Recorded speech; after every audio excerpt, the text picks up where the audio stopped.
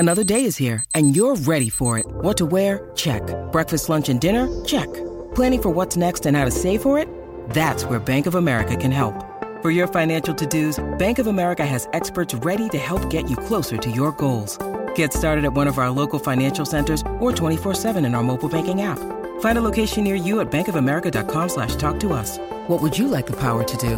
Mobile banking requires downloading the app and is only available for select devices. Message and data rates may apply. Bank of America N.A., member FDIC.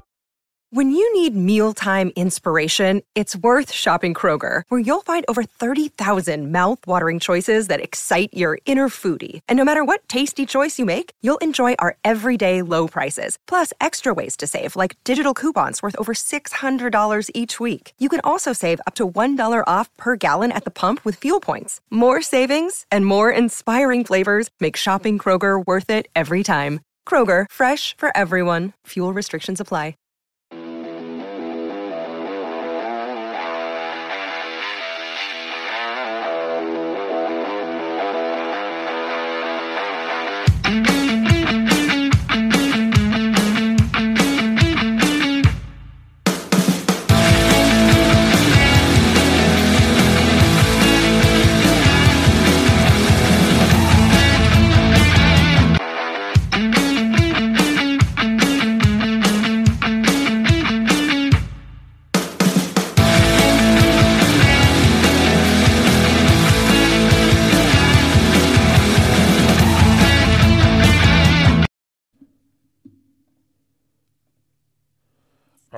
Let's welcome back Coach Ambrose. This is the second time he is the offense coordinator at Franklin High School, right? Correct. See, I knew I remembered. I'm not as dumb as I think I am. But Coach, welcome back. Second time. Thanks for being here on a late night in December now. I keep forgetting that it's December. Yep. Appreciate you having me back on. I had a fun time the first one. Yeah, I checked. I had to check today. It was like a year and a half ago, I think. Yeah, I think it was after we won the state title, I think 2 years ago. That's right. Yeah. Yep. So how was the season this year? Did you guys get back there, or was it just the playoffs? Well, we got back to state. However, we did not win it this year. So we were 13-1, lost in the state championship game. So had a really good year again.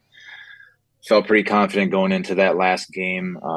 Just ran into a team that they could match us physically, and they had a good game plan, and they got us. So it was a tight game through half. It was tied 10-10 at half, and then they came out in the second half and did a great job on both sides, and they ended up beating us 27-10. So good year, though. I mean, we had a fun time. We had a really good, really talented team, again, similar to what we had 2 years ago. So it was good, though. Fun year. How many games you said 13-1, you get 14 games. So is it like 10 regular season games into the playoffs, or how does it work? We play 9 regular season. Okay. And then there's 32 teams make each division in the playoffs here. Okay. Because Illinois is right now voting for the next 2 weeks if they want to move to districts, which is, similar enrollment. Right now we get split up into 8 classes. So 32 make it in each class, 256 total. They're talking about making it districts and making it to where like 400 or so make it. And I'm curious how other states are working that, because I'm not for districts, because it's just about enrollment and then it's going to change every year. So like you get put in and it's supposed to help travel. And I'm like, it's not going to help that at all. Yeah. So ours is kind of screwy too. We've tried to pass some different things that have failed. So the way it works right now, so similar to what you just said, each division we have 32 teams make it.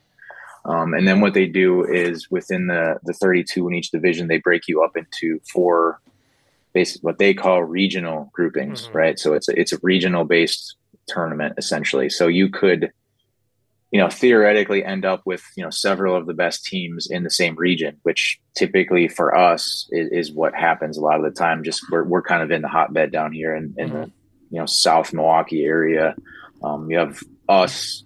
We've been to the state title game 2 of the last 3 years, 4 times in the last 10 years. And then you've got 8 miles west of us is Muskego High School, who they've been to this, I think, 3 times in the last 10 years and won it twice.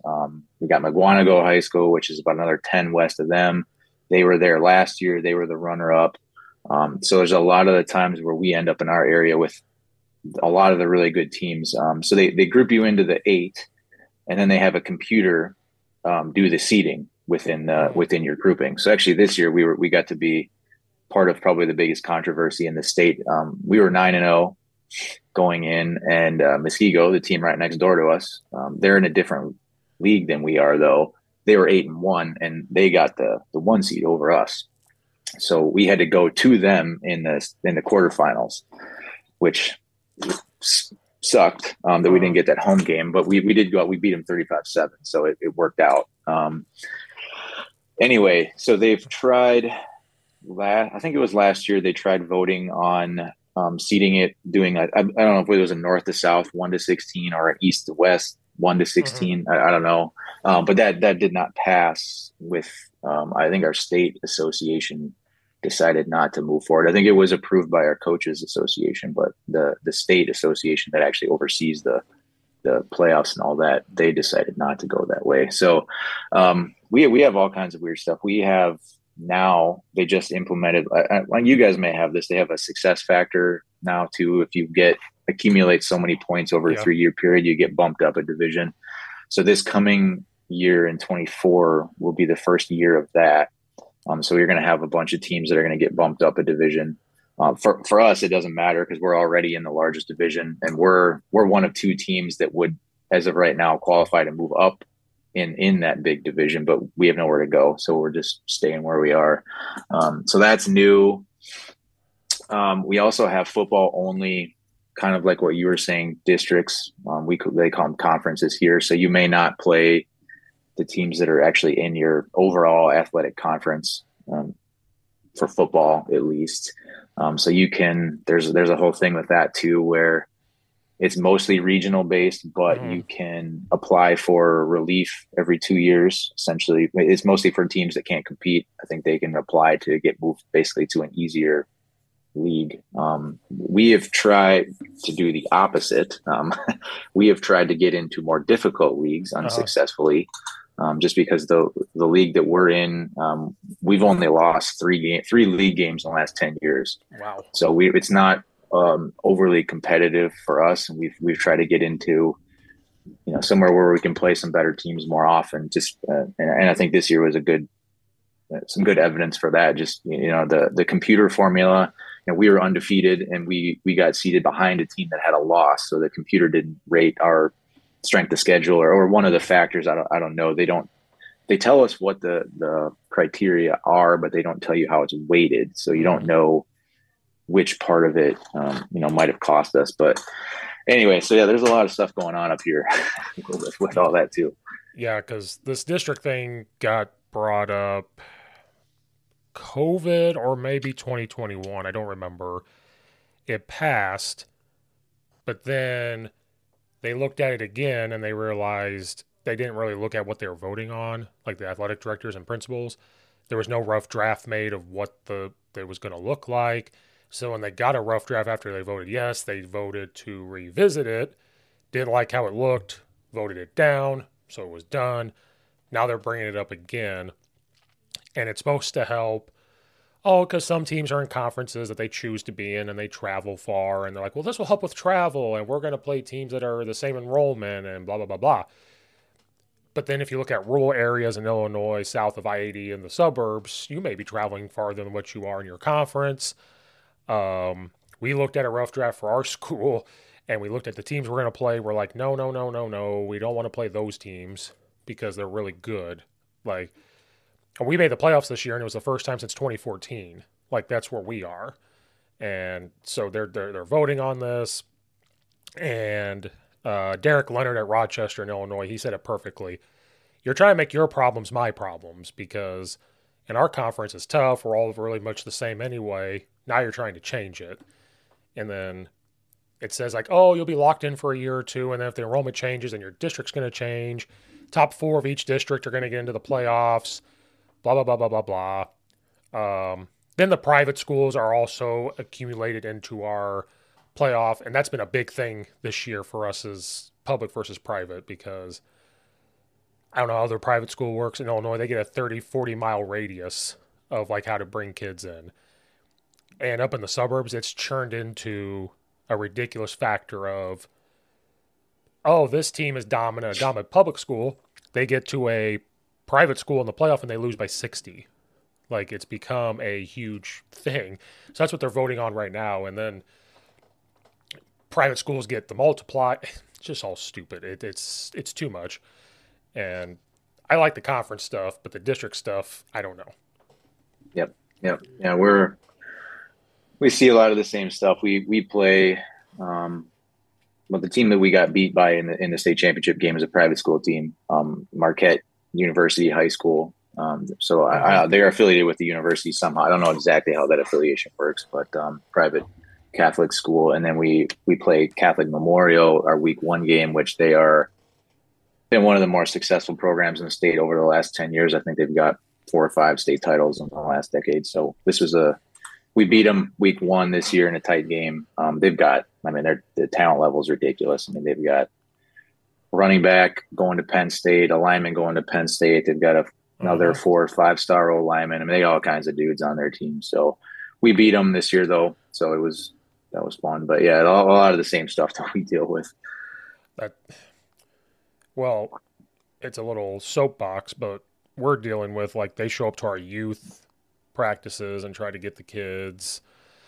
And then for some reason, the guy that runs the youth organization lets people associated with the Catholic schools in there to coach, which we don't like, because how are you feeding into us? And, then we heard that they were sending coaches to our stands this year to watch our Friday night games, finding the disgruntled parent and maybe swooping in, which they're not supposed to do, but then how do we prove it? And so I'm friends with a couple Catholic coaches, and they will not do that stuff. It's the other ones that feel like they have to win the state title every year. And the only reason why they came to our game is because they were like, wait a minute, Addison Trail was 2-7 last year. Now they're sitting at, I think we were 6-1 or 6-2 at the time. And like, wait a minute, let's go see what they got and see if we can't get that kid or 2 kids to us. And they came to a game that we weren't supposed to win, and we won. And another public school coach told us that. He goes, hey, I just want you to know, like, we found these guys at our games, and I think they're going to be at your game. And so we're like, this is getting out of control, where you're just going to show up and try to swoop in. And same thing, like these schools, like, oh, this kid's going to Florida, this kid's going to Illinois, this kid's going to USC, this kid's going to Texas. They had a Texas A&M defensive lineman at one of the schools. And like, wait, what? And we're at a public school dealing with what we got. Like, I know you get more talent than we do, but we were just like, wait, what? Yeah. We're lucky with our youth program. It's pretty much all. I mean, we're a 1-district town, I guess. I mean, granted, we're a suburb of Milwaukee, so it's not. We border several other towns, but for the most part, our kids, when they play for us as little guys, they pretty much all end up with us someday. So we don't get a lot of people trying to poach. I think they probably know better than to come out here and try to poach from us. But for the most part, yeah, we've had pretty good success. Our guys go first grade all the way up, and my son is actually a first grader. So this was his first year this year. So it's pretty cool. So to get to see it from that side now. Yeah. Is it just a youth program to feed right into your high school, or do like other kids come play there, but they might go to a different high school? We get a few that do that. Not a lot. For the most, I'd say it's probably 90% at least of kids that will feed into our high school. Okay. Yeah, that's what happened with ours. Yeah. Like, I remember my first year at the school, I saw these huge kids. They're like 8th grade. I'm like, oh, those are linemen. They're going to come to me. I'm so excited. And I go up there, and then you hear, well, I live at 15, 20 miles that way in this town. I'm going to such and such high school, or I'm going to this private school. And then you see a quarterback slinging it, and we're like, look at that kid. Yeah, I live in Rockford, Illinois, which is like 40 miles. And you're like, what? Like, you're here playing sports here? And they're like, yeah, well, we want to win championships, because the youth thing is about going to Florida and winning these championships. And I'm like, it's cool, but that's not what you're supposed to be doing. Yeah, right. Yeah, so ours is cool because they, at least our first through 4th grade, they only play against each other. So we have two teams at every grade level. So the way, well, I should say that the way the first through fourth grade works is there's actually 4 teams, I think. So they combine first and second grade together. They have 4 teams, and then they combine third and fourth grade together, and they have 4 teams, and they only play against each other. Okay. At that level. So I think they played every team twice. So they had played 6 games total. And then once they get to 5th grade, then the teams are separated completely. So you have 2 5th grade, 2 6th grade, 2 7th grade, 2 8th grade, and then they will go out and play. I think the league they play in is I think it's called the AAYFL. I don't know exactly what the acronym stands for, but they'll go play other surrounding communities, teams, and stuff like that. So, right. But yeah, for the most part, we very rarely have kids that don't feed right into our high school. Like I can't think off the top of my head, I can't think of any the past few years that have gone anywhere else. So that's how it is where I grow up. It's like wherever you play, that's where you get fit into. And then Chicago suburbs are like, well, this youth program is going to feed to these 3 high schools, and this one's going to go to these 3 high schools. And I'm like, what? Because I grew up in Central Illinois and then up here in 2018, and I'm like, wait, this is completely different than what I'm used to. And they're like, well, I mean, you got high schools right by each other all over the place, high school districts. So like for us, there's 2 high schools in our district, and that's it. There's no grade schools, there's no middle schools. And so it's just all crazy. And so it's been a battle of getting these kids to come to us, and winning cures all. So hopefully we end up 7-4 this year, which was, the best thing since 2014. And we're hoping that maybe now they'll want to stay. Like, oh, that looked cool. First road playoff win too since 1997. We were telling people that, like, oh, we went into the city, we beat a city school, blah, blah, blah. Why don't you want to come? You want to come here now? But we have to be careful how we say it. It looks like we're recruiting, and then the private schools can come in and say that, but we have to be careful. Yep, yeah, I know how it goes, man. Yeah, we're fortunate here. I think we've got a pretty good deal for the most part, though. So I can't really complain. Will they run your guys' stuff at that youth level too? Yep, for the most part. This was the first time, like I said, my son's in 1st grade, so I had never been around a ton at their games and such until this year. But I usually meet a couple of times during the off season with all of the coaches that are going to coach. It's part of the requirement, basically, if they want to coach, is they have to come to these sessions with us. Okay. To learn, schematically what we do, but B, right. We go through general, coaching strategy and just, how to do stuff, essentially. How do you be a football coach? Because a lot of them are just dads, right? Mm-hmm. They've never, we have some former players that are coaching in it now that volunteer, that have never coached before. So it's just one of those things, but they do run, for the most part, our offense and defense. I know at the 1st grade level, they would run, I think we had 3 run plays. Mm-hmm. That was just like an inside run, basically inside zone, outside zone, and they had a jet sweep, right? That's what they had. And then they had, I think, maybe 3 pass plays. You got, hitch seam, slant, and mm-hmm. like a boot or something like that, Right. So it was all of our stuff. And they call it what we do. At that, so all of those teams at that level run the same stuff. And then I know as they get into the 5th through 8th grade teams, they'll start to specialize a little bit based off of the kids that they have. So we give them, for the most part, access to, parts of the playbook that they need from us to make sure that they're doing it. We give them recommendations. They'll ask, I'll say, here's what I would do. Some of them listen, some of them don't. Right. You get the overzealous dads sometimes that they want to win the championship rather than teach the kids. Yep. But for the most part, they're good. We do, for our head coach does sit on the board for the youth program, so he has a good amount of say in what they do. And his big thing, I know when he took over, he's been a head coach for 13 years, I think. So, but predates me coming here. But his big thing was he wanted every grade level, so long as it was feasible, they had to have 2 teams, and it was not going to be an A and a B team. It was split them evenly. Mm-hmm. we don't care if you win. We don't care what your record is. Your goal is to get those kids to learn football, to love football, so that they can win a state title when they get to be seniors.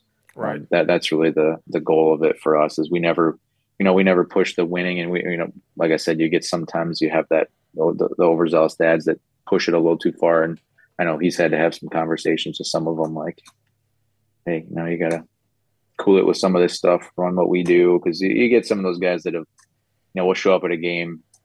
I've only been to one of the 8th grade games, and we had one of the teams was empty almost every play, and the other team was running our heavy stuff almost every play. So, so they get what they get based off the kids they have and how the teams get split up, I guess. So, but yeah, it's pretty good for the most part. I think they do a good job. It's certainly helped because those kids get to us as freshmen, and they have an understanding of the terminology and a lot of that stuff. So it's good. I was gonna say, it's like they have a head start, like Yep. what you guys are doing. Then our poor freshman coaches get these kids that either never played football before. They're like, "What do you mean you're running inside zone? We don't know what that is. We were running the wing tee or something." And I'm like, "Oh God, here we go. All right, let's get through it." And I have to go down there and help for a little bit, like in the summer, and be like, "All right, this is what we're doing. Make sure that we're doing this." And if they can't do it, let me know and we'll switch it. But like for right now, this is what you're going to do, because I think that's the thing that we've adapted is I want to do X, Y, and Z, but then if the kids can't do it, are we able to adapt it? But I was stuck. I was like wide zone, inside zone, we are stuck on that. And then the OC wants to do power. So we kind of are like, I had to force him to do inside zone as the run game guy. Like we have to do wide zone and inside zone. And wasn't the hugest fan of wide zone, and then this year became our best run play. And he goes, "Steve, I love this play." And I'm like, I know, it's great, isn't it? Because we're getting back to line of scrimmage, if not getting 5 yards. It's fantastic. Or we can seal the edge and it becomes outside zone while we're still running wide zone, and we have the outside or the more cutback all the way. Because we went straight pistol this year, so it made it even better than doing it like from sidecar. Yep, agreed. Yeah, we're kind of the same boat. We run still primarily zone based, inside zone, wide zone. We got more into the dual world this year. We have really, really good running back. That was really good coming downhill. And we do dabble in some different gap scheme stuff depending on teams that we're seeing. Like we'll run some counter more than power. We're not really a true power team, kick with the tight end or fullback and wrap with the guard. We don't do a ton of that, but we're more of the, counter GY, that kind of stuff. We'll run some of the, I don't want to call it G, or it's kind of like the old wing tee belly almost, kind of, we'll pull a front side guard and kick out, or pull a center and kick out. We'll even do that with the lead. Kick and then lead through the hole. We run some crack sweep, crack toss, that kind of stuff. So, but still probably 80% zone based, I would say.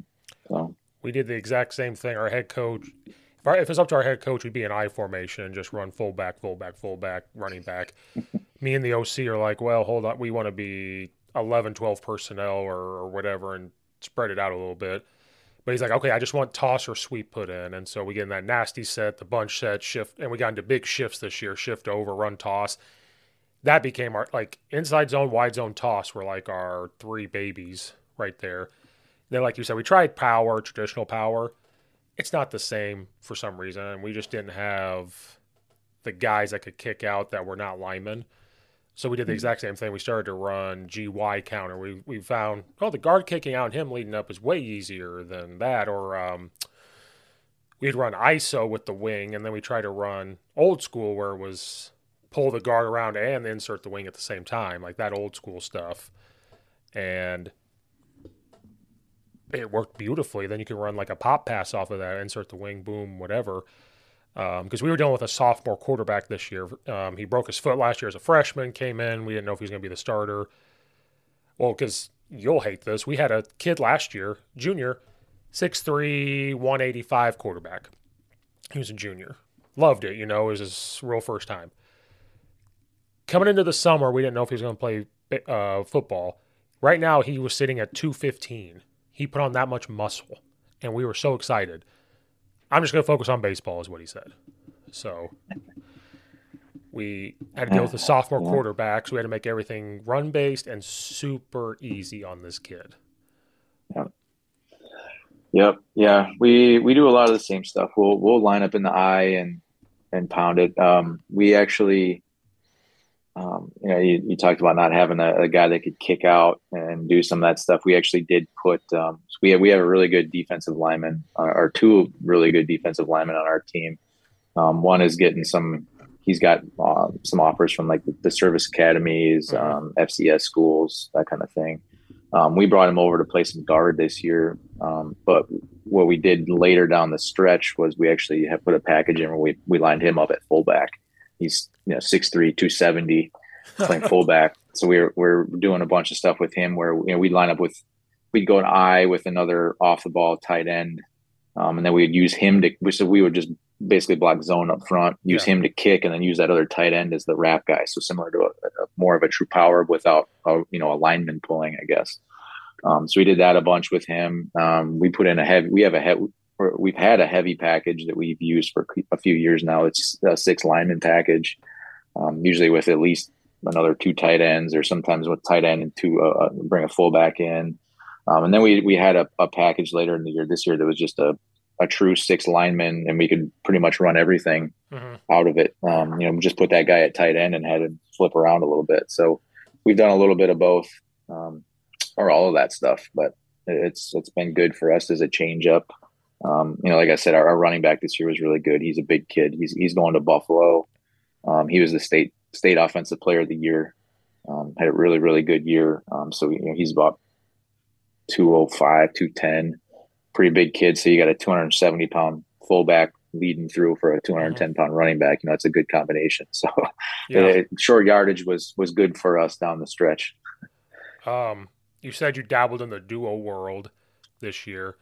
We did the same. All in the summer, I ran it. I was like, we're going to get rid of ISO and kind of dabble into that, because the way I was blocking inside zone, the footwork stuff was going to be the same, but you do have to go opposite. So, inside zone right, you're kind of looking to the right. Lineman-wise, now when you're going duo right, you're kind of looking to the left. It's power without the polar. Was there any challenges getting into that duo world for them, or were they able to pick up on it? Because we picked it up. Then when we saw another team in the summer, we get to go practice with another team. Then their heads start spinning in duo because they've never done it before. And, So for us, it actually, and I guess I said dabbled, that's understating it. It actually was with our running back that we had is, I haven't finished up the analysis from the year, but my guess is it's probably going to be either our first or second most efficient run, either that or our wide zone is my guess. It was really good. We had a game, actually I spoke of Muskego, the team that got seated ahead of us in the playoffs. They are a 3-3 stack team. Probably the Illinois guys will know, very Chad Hetlett-esque type defense, the Glenbard teams. In our conference on the other side. Okay. Yep. So yeah, their DC, who's actually a good friend of mine, I knows Chad fairly well, and that's where a lot of that defense came from. But we ran, I think our running back had 33 carries for 190 yards or something that game. And I bet of those 33 carries, probably 20 to 25 of them are duo. Wow. It just worked out really well with the 3 stack. If the team's not going to break the stack, and you have a tight end in there, you're essentially, you can get 3 double teams up front, and work right up the stack. So it was a really good play for us. But back to your question about, it was easy for them to pick up. It was pretty simple because we teach it essentially like you did, exactly like our inside zone stuff. What we did though is we taught the running back. Right. So the way that we called it, the way that our wording works for our run plays, and we have a right and a left name for everything, basically. So we kept it for the O lineman the exact same, so that they knew, okay, well, inside zone left is technically the same as duo right, right, as far as they're concerned, right? But the running back is who we taught to do it differently. So the running back's insert point changed. So that was really the only thing, his insert point and his read obviously changed. But so So for the most part, it was pretty easy for them to pick up. And we did it almost, I'd say probably 80% out of pistol. Mm-hmm. We did a little bit of it from, gun right, gun left stuff. Not a ton. It just hits better out of Mm-hmm. pistol, I think. Right. I remember watching JT O'Sullivan did a duo clinic like on his YouTube channel probably a year or two ago, and I was watching it and I'm like, man, this would be really easy for us to put in. So we did it, and he did it a ton from a squeeze, tight bunch alignment. So we did it a lot from that as well. But yeah, it ended up being a really, really good play for us down the stretch. Especially, probably the level 3 or the quarterfinals, the semifinal games in the playoffs. We really hit teams hard with that. So it was very, very good play. Yeah, it was kind of our running backs were kind of our issue. I think the line was picking it up. It was the lineman or the running back reading the linebacker. Yep. Nothing against our running backs. We were kind of starting fresh. We had a transfer come in from Glenbard West, actually, where Chad is. He was a senior. Then we had a couple guys that were sophomores, and they never done it before. Again, they never did it before. And so we kind of scrapped it. I felt like I wasted so much time in the summer putting it in. But it ended up becoming, wide zone was kind of taken over. And so I said, okay, if we're going to sacrifice duo, we'll just keep doing wide zone. Wide zone inside ISO, and we're fine. Like, everything's good. It worked out well. The only other little tweak that we did make, obviously, is with the tackle on, I guess technically on duo, it's the play side. So that backside tackle, like on inside zone, who would typically climb, or move off. A lot of times, it depends on the front, but against an odd front, rather than climb right away, he's going to now double with the tight end. That was the only other tweak that those guys had to really learn with it. Because obviously, if you play against, if you're going against a traditional, even front, that they're going to play over front against you with their strength set to your tight end. That tackle is going to come off the double the 3 tech. It's going to look like inside zone. Right. It doesn't really look any different as far as the outsider goes. And I always tell when guys ask me what's the difference, I just look at how we insert the running back. I mean, to me, that's the only thing that's going to look different when we do it. But the odd front, there's the tell with, does the tackle climb right away, or is he staying on the end and doubling with the tight end? That was really the only other tweak we had to make. So we did too. We're fortunate to have a couple of really good tight ends.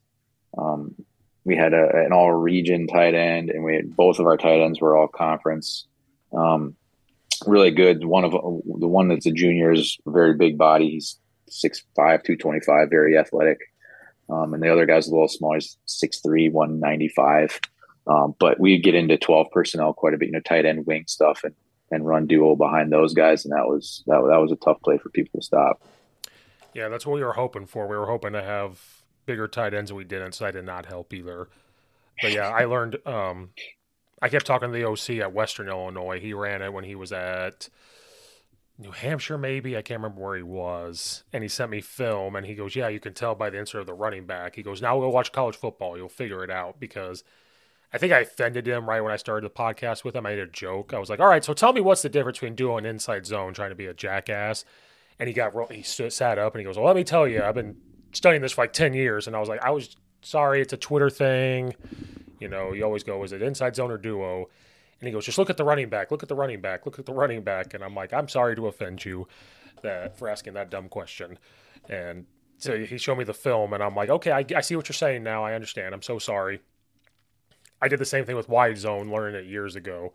I said, teach me wide zone. And then during the conversation, I said outside zone. He goes, whoa. What do you mean? And I said, what do you mean? What do I mean? And he's like, those are two different things. Do you want wide zone or outside zone? So I offend people when I ask them questions about it, apparently, is because I said, what's the difference? And so they taught me the difference. I'm like, oh. And me learning, I helped our defensive coordinator out too sometimes. Like, oh, they're running wide zone. I'm like, no, it's actually outside zone. And he goes, well, what's the difference? And I'm like, you see the lineman's footwork? You see how they're not getting upfield? They're getting lateral and trying to hook. And, well, what's wide zone? I was like, you see how they're pushing them to the sideline? There's your wide zone. Yep. Yep. Yeah, we're in the same boat. I mean, we call it outside zone, just what we call, I think just more of a traditional thing, but we run more wide zone. Right. It's yeah, same thing. Yeah, I same as you. There's the difference, obviously, but yeah, to like our kids and people in our program, they don't really, we never look at the difference. I guess it's not so much we're trying to hook, or trying to get to the edge all the time. It's just if we can, great. If not, we're gonna stick our foot in the ground and get downhill. Yeah, I had to stick with calling it wide zone because our running backs would probably take the path of least resistance and say, well, I'm always going to go to the outside. And I have to tell them, I want you downhill as quickly as possible. Now, when we had a tight end or that bunch set and run it that way, it becomes an outside zone just because of naturally how, I call them the softies. The softies, how they hook them. They're just going to, they'll hook them. But our running backs will just be like, oh, wow, outside zone, I'm just going to keep going outside. So I had to say the words, this is wide zone because I don't know where you're going. Yep. And then I start to think about it, how crazy football has changed. Because back in the day, it was like, you're going to run 44 here and you're running right to this hole. Or when you're running here, you're running right to here. And I kind of came in and told some of these coaches, yeah, power, you want me to run power? And they're like, yeah, we want to hit it in the C gap. I'm like, I don't know if it's always going to hit there. And they go, what do you mean? I was like, it depends how they line up. It might be A-gap power, And the coaches started thinking about it, and they're like, oh, that's kind of true. And I was like, zones, I don't know where it's going to hit. I know where I want it to go, but I can't guarantee you that that's where it's going to go. And I think the kids kind of like that, too, when I told them that, because they're like, wait, so it's not going to hit here. It might hit here, blah, blah. And they get to be athletes, And this year was the first year where they got to be athletes, and then the wins proved itself. They got to be athletes and just kind of go play. And, well, coach, I'm sorry I didn't hit it here. And I'm like, I don't care. You got a first down. I really don't care. You're making me look good. Yep, we're in the same boat. That was when I got hired at Franklin. That was the first change that I made was we got rid of the number system. Yeah. On offense, they'd kind of been running the same stuff and granted. They were, I'm not going to take credit for all us being good all of a sudden. They were successful before I got here. They were really good, but I just felt like the system, it was outdated. Uh-huh. They had been kind of doing a lot of the same stuff for, 15 going on 20 years. Franklin was one of the first spread offense teams in probably the whole state of Wisconsin. So they kind of got the novelty of it for a few years, and then just maintained what they called it. They made some tweaks and stuff over the years, obviously. But yeah, the numbers got me. I know I grew up I ran the wing tee in high school, so I know I know one. You got the whole series. I got 124 trap and 121 sweep and 121 waggle and 121 waggle throwback, and I know the whole series of number. I get how it can make sense. But yeah, and I think nowadays with the way football is played, you don't get to tell a kid and say, well, here's the 4 hole, and you tell them a number, and they're going to think, well, I have to hit it the 4 hole. It's like, no, it's more of a suggestion. That's probably your aiming point, but it doesn't mean you're going to hit it there. But just I felt like get rid of it and just give everything. I've always been a big name guy. To me, we had that when I was in college. They had names for stuff, and I liked it so much better. So yeah, that's how we are now. We have no numbers. I take that back. We use numbers, but we have a play called Niner, right? So that's about as close to a number as we get. So yeah, we try to do both. So last year we were no huddle all the time, and we had both. We had the words with a direction or a number. Now the number meant nothing. So if it was 22. That's just inside zone right. It's not telling you to go to 2. He could say 26, and that meant it's inside zone. That's when we were going really fast. If we wanted to go fast, this is what we want you to say. If it was a little slower, you could say, Indy South. That could be inside zone or whatever it was. I can't remember. This year, we were a huddle team, which it killed me on the inside at the beginning of the year. But with the quarterback situations and stuff, we were like, let's go huddle. And stuff like that, and so we still use numbers. We got rid of the names. We just said, just say the number in the huddle. Linemen are going to know. So, I guess, but It's not the old school. Like we ran power I option. So I remember 12 option, 22 option, and man, he just is stepping wider, and the 2 is who it's going to, and all that stuff. And I know some spread coaches still do that. They'll say 21, which means it's inside zone, but it's going to your second back from a 2-back set. But I don't like that anymore either. I mean, it's good, but I personally don't do that. Yep. Yeah, no, we don't do any of that stuff. We've gotten completely to words. We too have kind of gone back. I mean, we still are mostly, well, I'd say we're like half huddle. Let's put it that way. Our skill guys, our receivers do not huddle.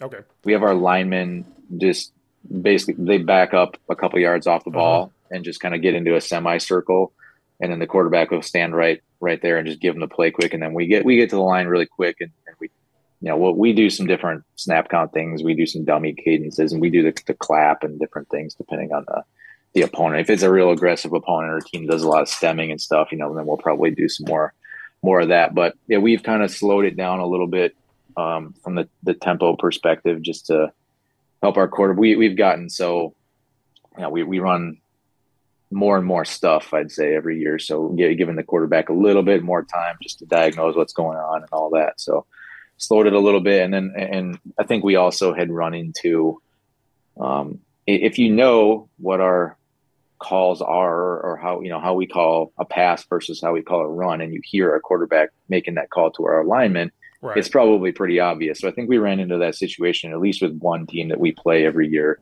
that had picked up on that, and I think they had used that to their advantage against us right, in the 22 season.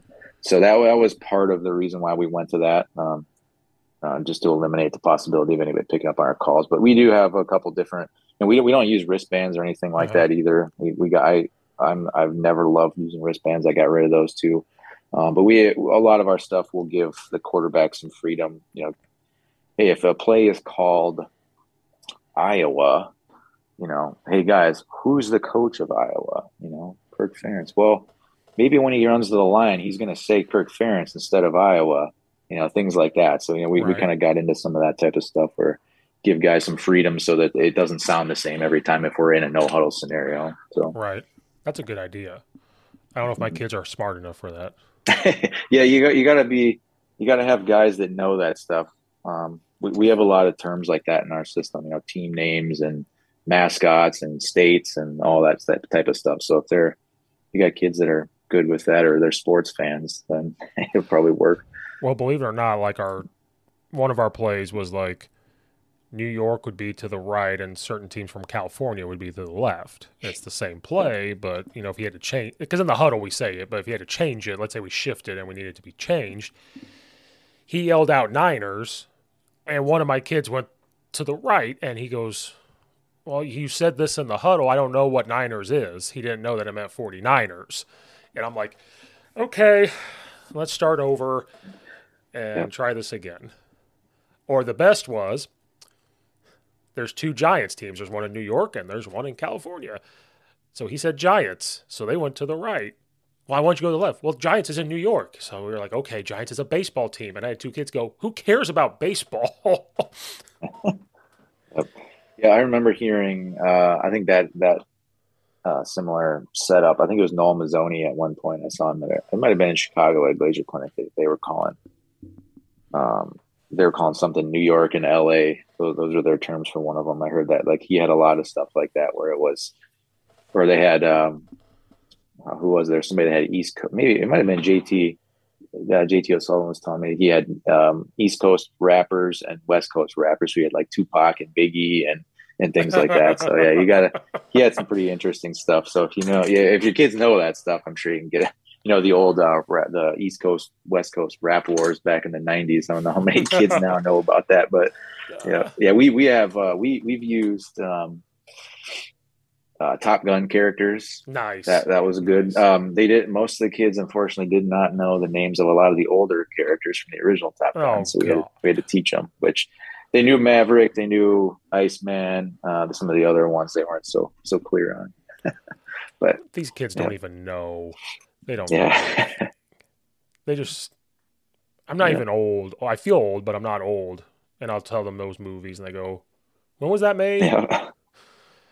On the another funny one, I'll never forget at a clinic years ago. This coach, he was at a private high school, maybe in Michigan. I don't remember. They freeze call a lot, like they want to do check with me's, and so he was saying what they call it, and he was like, "Yeah, I use my wife's name. I use my daughter's name. The OC uses his ex-wife's name, and blah blah blah blah." And so when you hear the girls' names, it's freeze. And a coach raised his hand and goes, "Well, why are you picking those names?" And he was like, "Well, that's our freeze call, and they're all cold-hearted bitches, so that's why we have to do that." Nice. And so the high school I was at, I said, "Hey, I don't want this to be the reason, but what if the quarterback just said one of our wives or girlfriends' names? Not because of that reason. I just think it would throw people off." And so the head coach was like, "Hey, don't tell any other coaches, and let's just see what happens." So we said, "Hey, call out the O-line coach's wife's name." And he started doing it. He looks around, and is she here? Okay. Then a little bit later, he says, like, the wide receivers coach, and he goes, "What?" Because we didn't tell him we were doing check with me. I was the OC. I was like, I didn't tell him we were doing check with me's. And I told him the story, and they were like, "What are you trying to say about our wives?" I'm like, "No, that's not it." Yeah, that's good. Yeah, that's one. The freeze area is one area where I need to come up with a way. I know because we do not a ton of it. Maybe 4 or 5 times a game, if that. But a way to get to play so that the quarterback doesn't just have to, say it up to, or give away the play call when he tells the lineman what it ends up being after we do the freeze. I know that's one thing that I've thought about in the past. We play against certain teams that we play every year who they probably have an idea of what we're doing, and then they get that and like, oh shit, I wonder if they hear that call, if they're going to know if it's a pass or if it's a run. So something I'm going to have to toy around with. Yeah, we thought about having the line look at me for signals sometimes. One school I was at, their colors are red and black, and so they always yelled. If he yelled black first, like black, black, red, red, the black was telling people it was a pass. Mm-hmm. If it's red, red, black, black, it's saying it's a run, but then he always mixed it up. So if it was like black, black, red, red, even Gary, Florida, well, it's telling him like, hey, Florida's the pass play. That even Gary meant nothing. Even Gary's the run play. And then if he's yelling red, red, black, black, odd Gary, Texas A&M. Well, it's telling the line, hey, we're running trap because it's Gary. That's what the G's for. We're running to the left. And that was it. Yep. It worked pretty well. We didn't know huddle all the time, but that part worked pretty well. We did check with me. Yep. He quickly did it. Yep. Yeah, so that's something we're going to have to come up with a better system for. Probably do that this coming year. So we have to do the same thing. We were a huddle team, wanted to check, and same thing. You have to yell to the line, and eventually they figure it out, and then the line gets mad, and you're yelling, well, I don't care if they know, and but in your league, probably with the teams you're playing, you're like, well, I don't want them to know at all because they're pretty smart. For us, we get away with it with some teams we played. Like, they're not going to because, do you guys 2 platoon? Yeah, we do. Okay. We don't. We don't have that luxury. My whole line did not play defense. I will say that. That was pretty fortunate. Everybody else was free game. Mm-hmm. Because I'm going to say, it seems like you have a lot in, so you have to be able to, just 2 platoon and be able to meet with them all the time and get that done. Yes. Yeah, that's beneficial for sure. Yeah, we only had one, like I mentioned, the D lineman that came over and he played a little guard, played a little fullback. But that was really, him and the other D lineman, that other kid just played basically either a fullback or a third tight end, really is all he did. So he had the easy job. You just tell him, hey, you always go opposite the call. And for the most part, you don't have to do a whole hell of a lot. You're usually the backside of stuff. Occasionally we run something to the backside of the heavy formation, but not a ton. So I know one other thing football's changed is practice planning and strength conditioning and speed. Like the feed the cats thing has become monstrous. And I got to talk to Coach Holler last year on here. Are you guys dabbling in that? Do you do that, or is it something that is talked about up there? Because Tony Holler, he lives 15 minutes down the street from me. I didn't know that. He's in the town next over.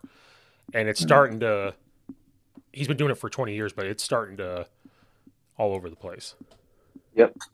Somewhat. Our head coach is, no, he's been coaching for 31 years, Yeah. so he's still got some of the old school mentality. But he's definitely come around to a lot of the principles of Feed the Cats. As far as, we still do conditioning at practice. I will say that. But it is very football specific. It's not some arbitrary, okay, let's jog around in a circle and do an up down every 10 seconds. We don't do that. It's either typically something to, speed based, we're doing sprints, or we're doing some kind of change of direction type stuff. It's pretty, for the most part in line. I would say if a Feed the Cats team were going to do conditioning, that's probably what they would do. As far as practice and off season stuff, our practices, I would say we rarely are on the field for more than 90 minutes. But we 2 platoon, so that helps with that aspect of it. We are also fortunate in that we can 2 platoon our scout team, right? We have enough kids, so we can do offense and defense at the same time. Right. Have 2 full scout teams and have subs for all 4 components there. Your offense, defense, scout O, scout D. So we get a lot done. For me, I've definitely kind of trimmed the fat when it comes to practice planning. We don't, especially once you get into game weeks, we don't do a lot of indie. We do, we really focus on the stuff that we think is going to win us games. A lot of team group stuff. Our O linemen still do. They usually have, I'd say 20-ish, 25 minutes of indie most, at least on a Tuesday and Wednesday practice. Just they kind of have a routine. Tuesday is their run day. They're going to go up, do their footwork stuff, go, do their sled work. There's their combo stuff, and then Wednesdays is pass protections and blitz pickup stuff. We don't. We've trimmed a ton back. We probably do. I'd say one of the nice things we do too, I will say, is as far as warm-ups go, we warm up in position groups. So we essentially steal an indie for warm-ups. So you do a position specific warm-up.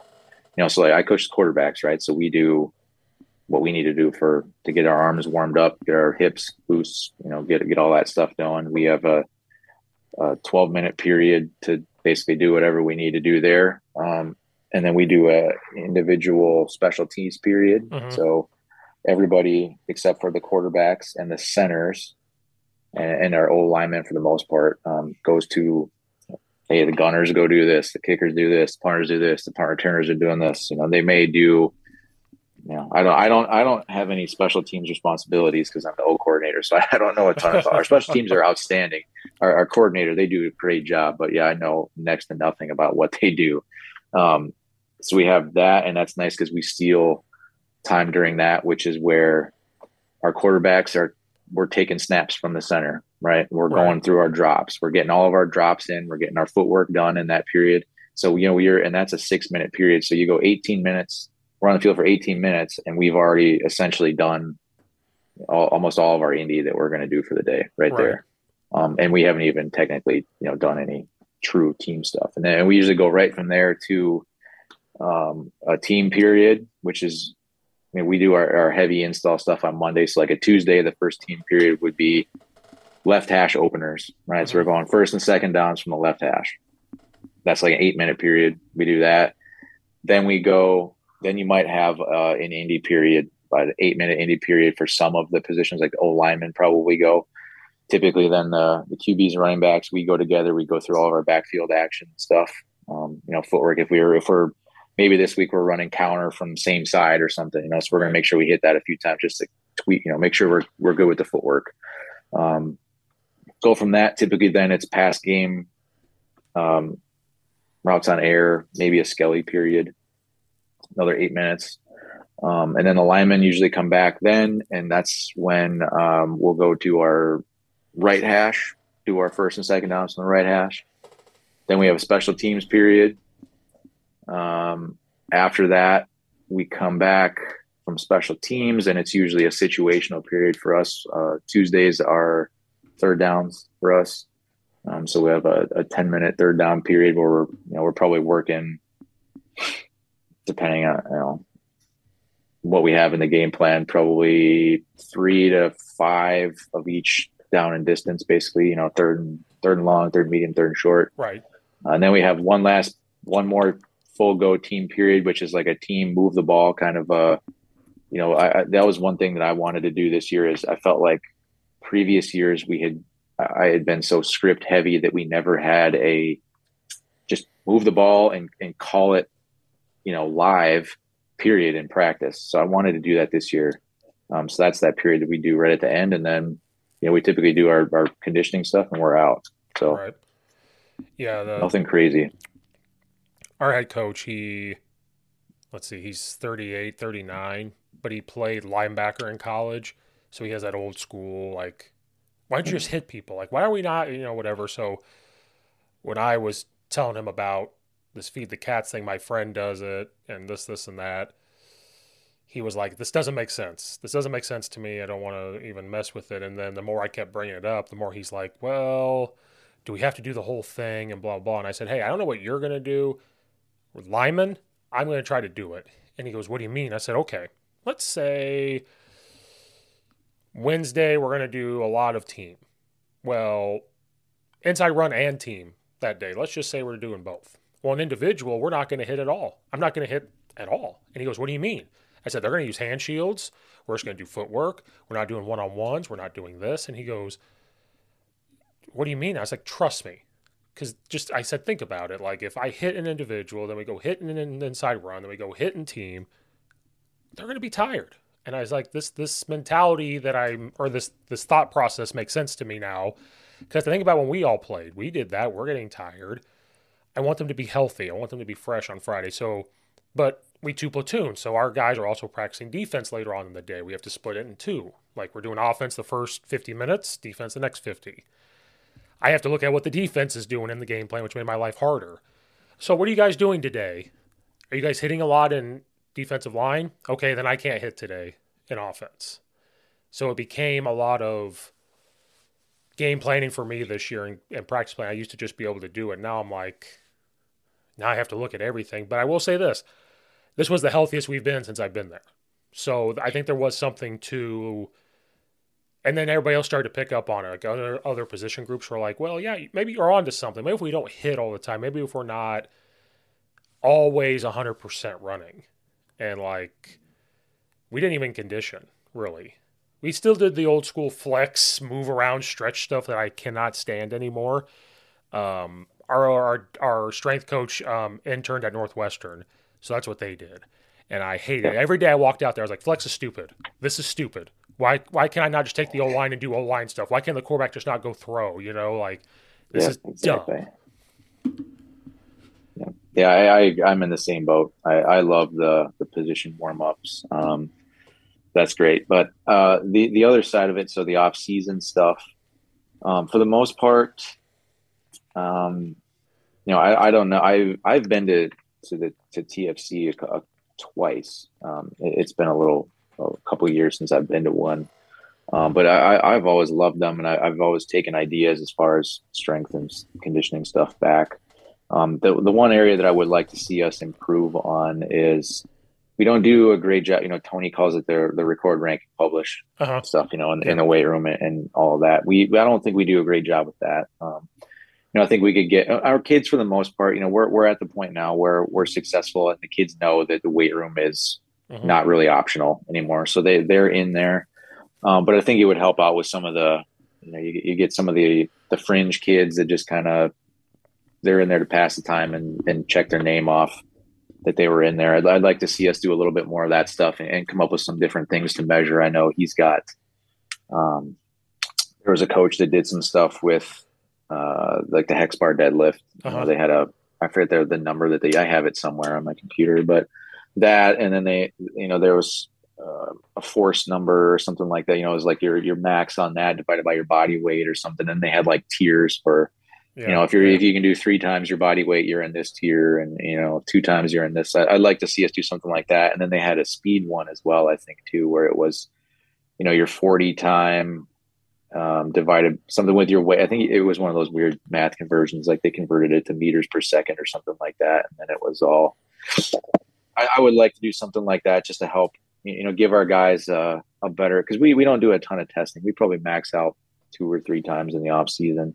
I'd like to see some more of that stuff. But as far as the lifting goes, I'd say we're smart about that. Like we make the main thing the main thing. We're not going to be in there doing 20 different lifts.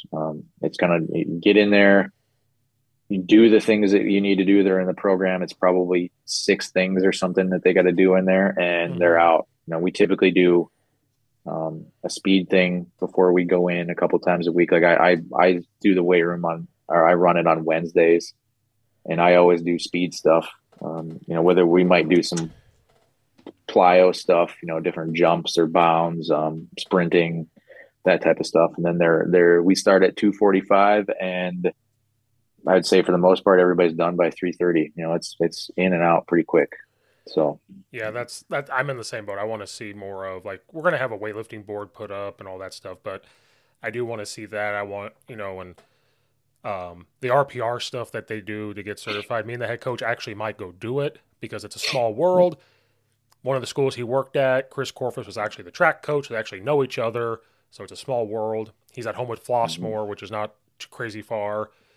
So we might fully get into it where we're kind of, I even told him I'll do the speed thing, because talking to Coach Holler, he's like, yeah, if you do it right, it takes you 15 minutes. I'm like, what do you mean? He goes, your kid may only run twice. I'm like, what do you mean he might run twice? Well, he's tired. And then there's that part of my brain that clicks in. I'm like, well, quit being lazy.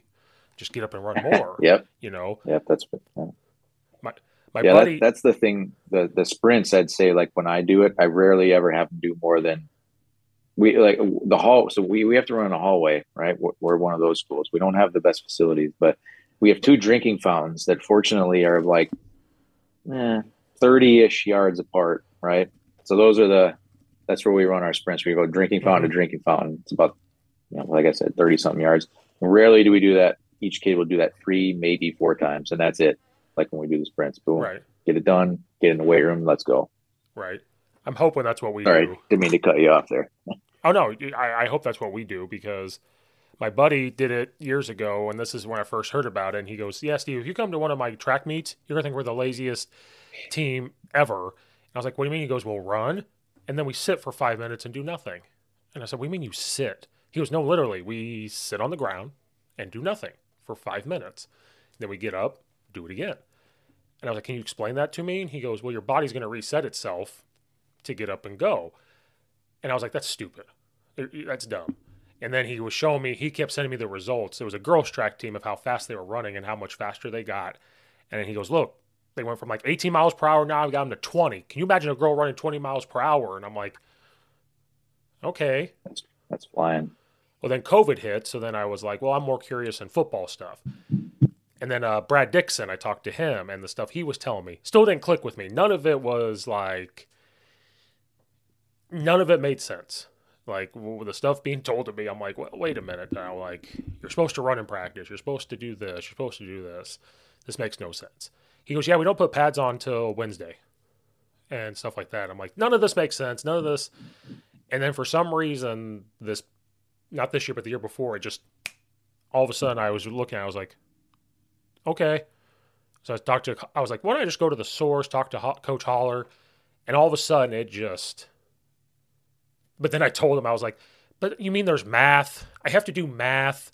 I'm a lineman coach. I'm not doing math. Yep. And he goes, yeah. Yep. He's like, unfortunately, Steve, you're going to have to do some math. I'm like, oh, yeah. Shoot. Yeah, I think that, like, we were talking about the conditioning at practice, and I think that's one thing that we've really benefited from is, Tony talks about that, is, if you're going to do conditioning, the best thing is to crowd together those, the anaerobic, work really quick. You're going to do whatever it is, your 20, your 20s, your 40s, whatever, and you crowd them together quickly, but they get, you get a bit of a break in the middle, in between them. And I think that has benefited us a ton, at least early in the season. I've noticed it this year a lot. So our first game of the year, the team that we played against, and I don't know what they do in practice. They have no idea, but they cramped. I would say it was 10-1. Yep. The number of their guys that cramped compared to ours. I don't know that we had anybody, and they had almost their quarterback, their receivers, their DBs. I mean, it was almost fascinating to see how many of them were cramping. Honestly, I had never seen anything like it before. But I think that benefited our guys a ton because they, and I know I've seen Tony talk about probably the problem with kids cramping early in the season or throughout the season is that they're never getting up to full speed during the week. You run a play in practice, you may not. Probably for the most part, a lot of your kids don't. Right. With the exception of maybe the receivers or maybe probably only one or two receivers on a given play, depending on what the pass play is or your running back. But our guys are getting up to full speed when we do our conditioning. It's a speed. The focus is speed, but we're going to crowd together the efforts like that so that they're getting that work. So right. Definitely, I think at least, and that could just be me wanting to think that. I think that helped us a ton early in the season. Yeah, and I got away from the running for punishment and like up down things, like because individual time, especially with me, if you're dealing with all these linemen, they piss me off. I'm gonna be like, hey, everybody, start doing up downs. Hey, everybody, go run. Hey, everybody, do this. I got away from that. I just said, hey, you know what, guys? Here's my 5-minute segment of my 20-minute individual. The first 3 minutes have looked bad. I'm going straight to the next thing. I'm not going to continue this. I'm going to move on. And so there was times I got to team stuff early, and they're like, oh, bad practice. If I was there early, they were like, oh, bad practice. I'm like, yep, because we just skipped it, and I'm moving on.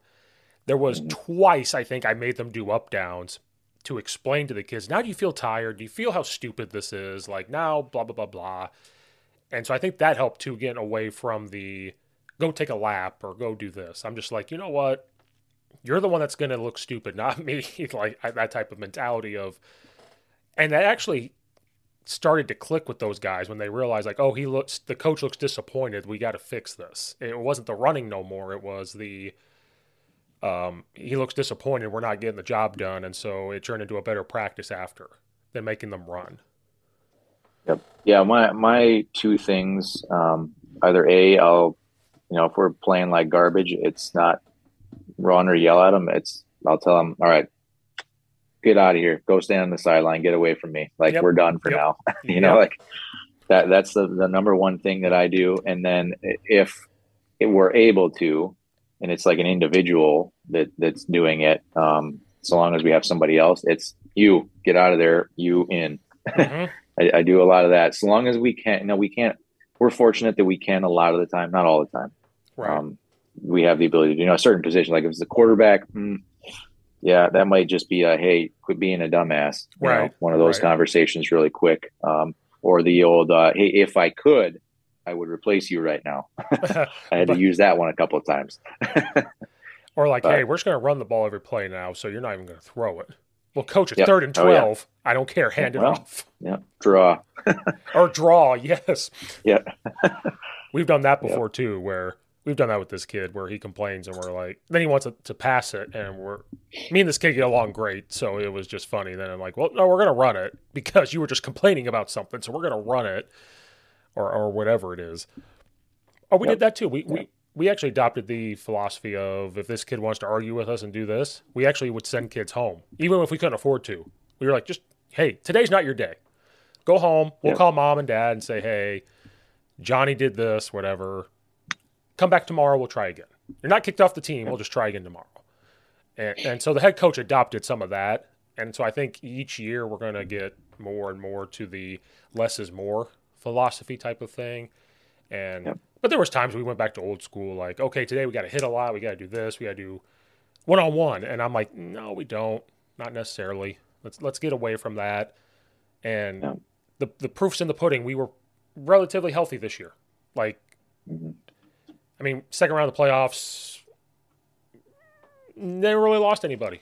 Like, we were banged up, obviously, but because like you said, there were some teams that two platooned as well, and we wore them down somehow. Like, we would wear them down when we normally shouldn't have. Like, we only had 38 kids on the varsity team. We went against a team that had 50 or 60, and we wore them down. Somehow, some way, we wore them down. I'm not saying what we did that changed it, but, it just kind of, maybe there was something to it where we weren't just killing them all summer and killing them all season. Maybe. Yep. Yeah. Same boat. We're in the same boat.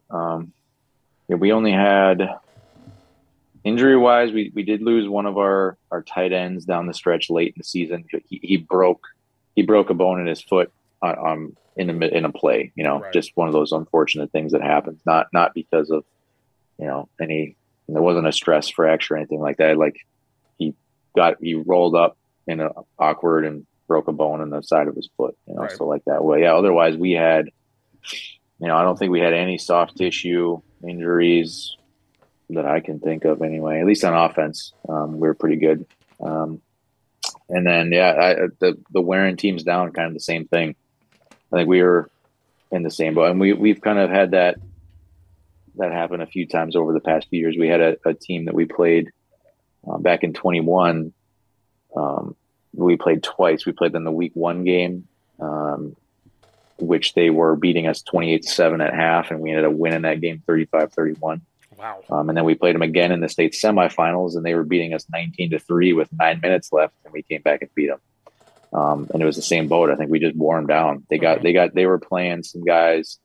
Granted, they had 5 really good linemen, and they were playing them all both ways. So I think it just got to the point where, those big boys, they got tired. Right. They're weak. That was a long week for them. And then we came out and, we're running, we're fast and moving around a lot. They got worn down in the fourth quarter. We owned them. Came Right. back, scored. We ended up winning the playoff. We were down 19-3 with 9 minutes left, won 26-19. In the first round game, we scored. I think we scored 21 points in the last 6 minutes or something like that. Yeah, That's crazy. So, yep. We only had one bad injury. We brought up a freshman last year to play varsity. He was he was a kid, like a dude. We had to bring him up. Well, for freshman basketball, for me, tore his MCL and ACL in basketball in January. Wasn't supposed to get him back till October. He healed so quickly, we got him back in September. Doctor cleared him, whatever, played him. Scored 2 touchdowns his first game. Like, every game he was scoring a touchdown. We were like, we got to get this. And first round playoff game. First pass to him was 21 yards. He's running. Tries to do this weird spin thing, and as he's doing it, they hit him.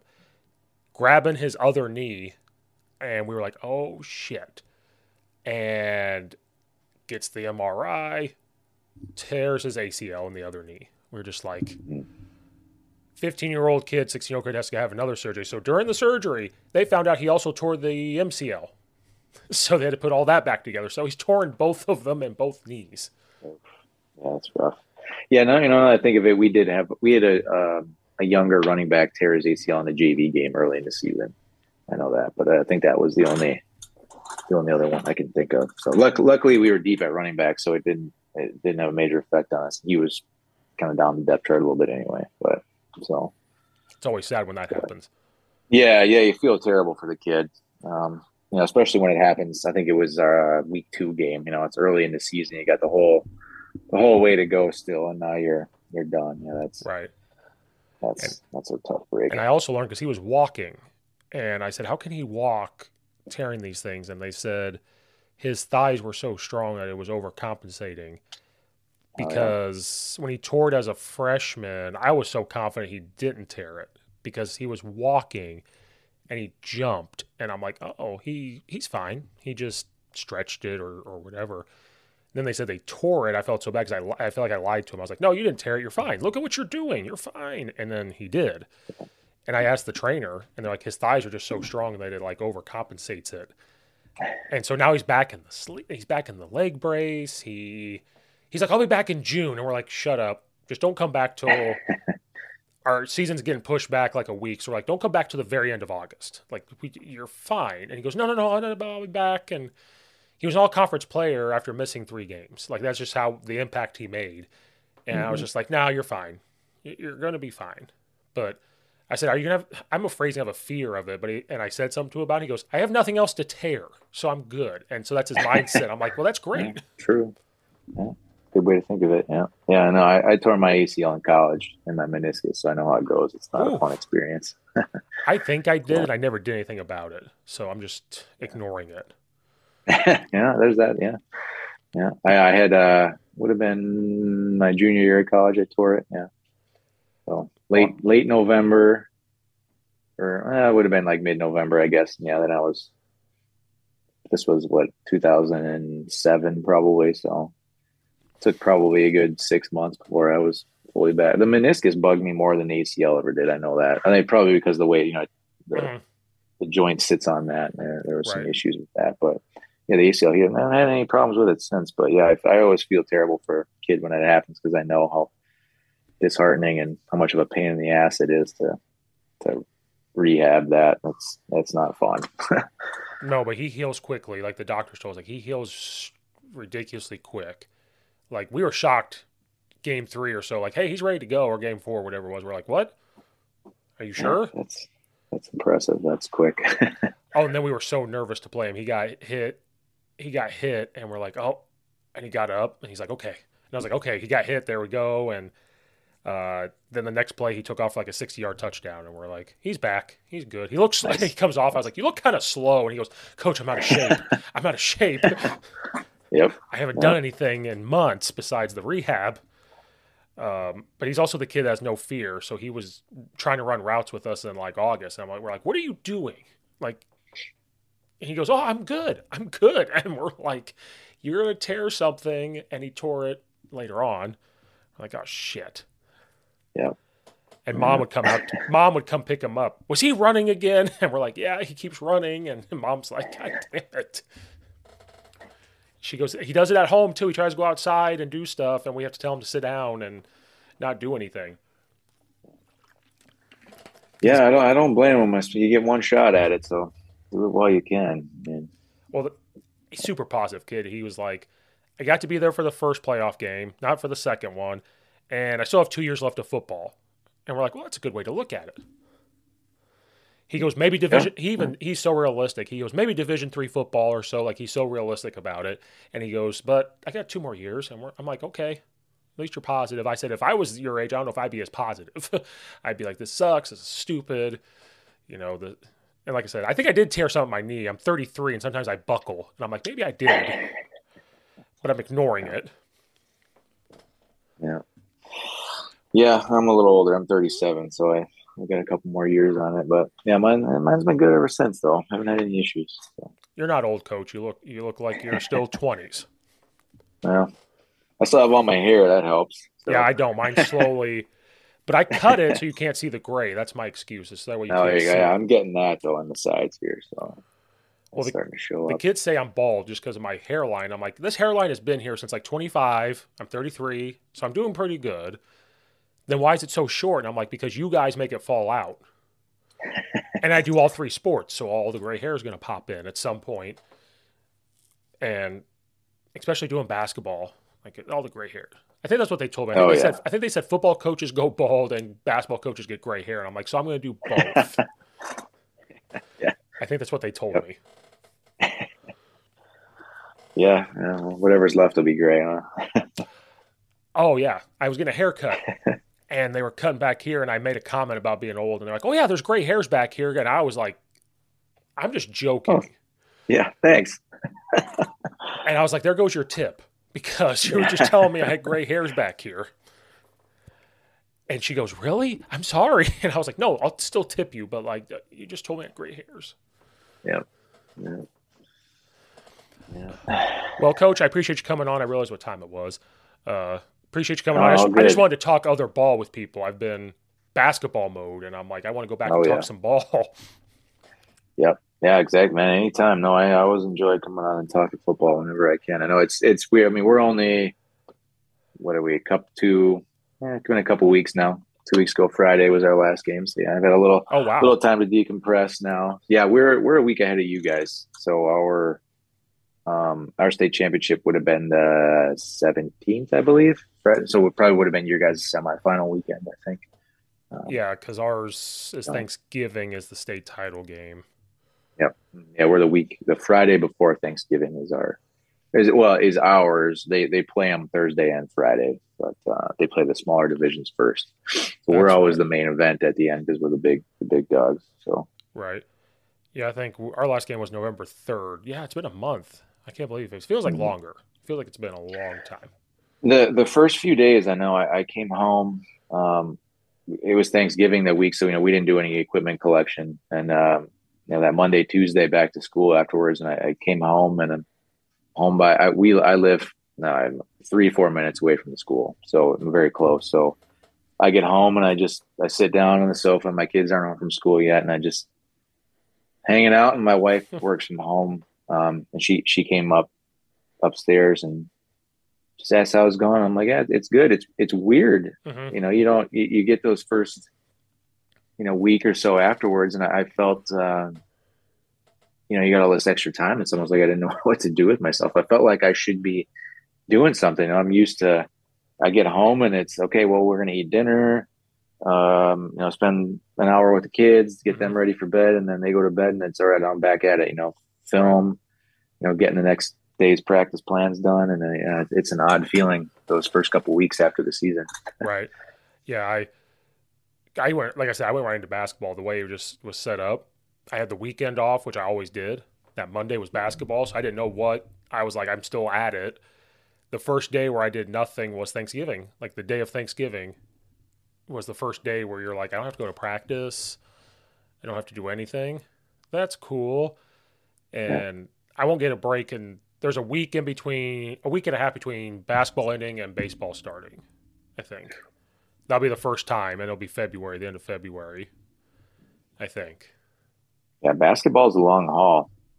That's November to March. Yeah, if your varsity goes into like that in Illinois, it'll go to like March. Yeah, it's a long haul. Oh yeah, and then baseball's not even funner. You start second week of March, and it goes into the high school I coach baseball at. They made it to the Final Four. That goes into June. Yep. Mm-hmm. Yeah. Our baseball team made it to state last year, and I think they were probably still playing at least a week or two after school was out. Yeah. Yep. They had to they do summer baseball with the high schools. They had to cancel the first week of June or so because they were in the state. So it goes way deep into that. And so he's like, yeah, we have to cancel it because he pays the coaches to do it. And he's like, yeah, I got to cancel this because we're still playing. And we're like, that's okay. Yeah. You're in the Final Four. Go play.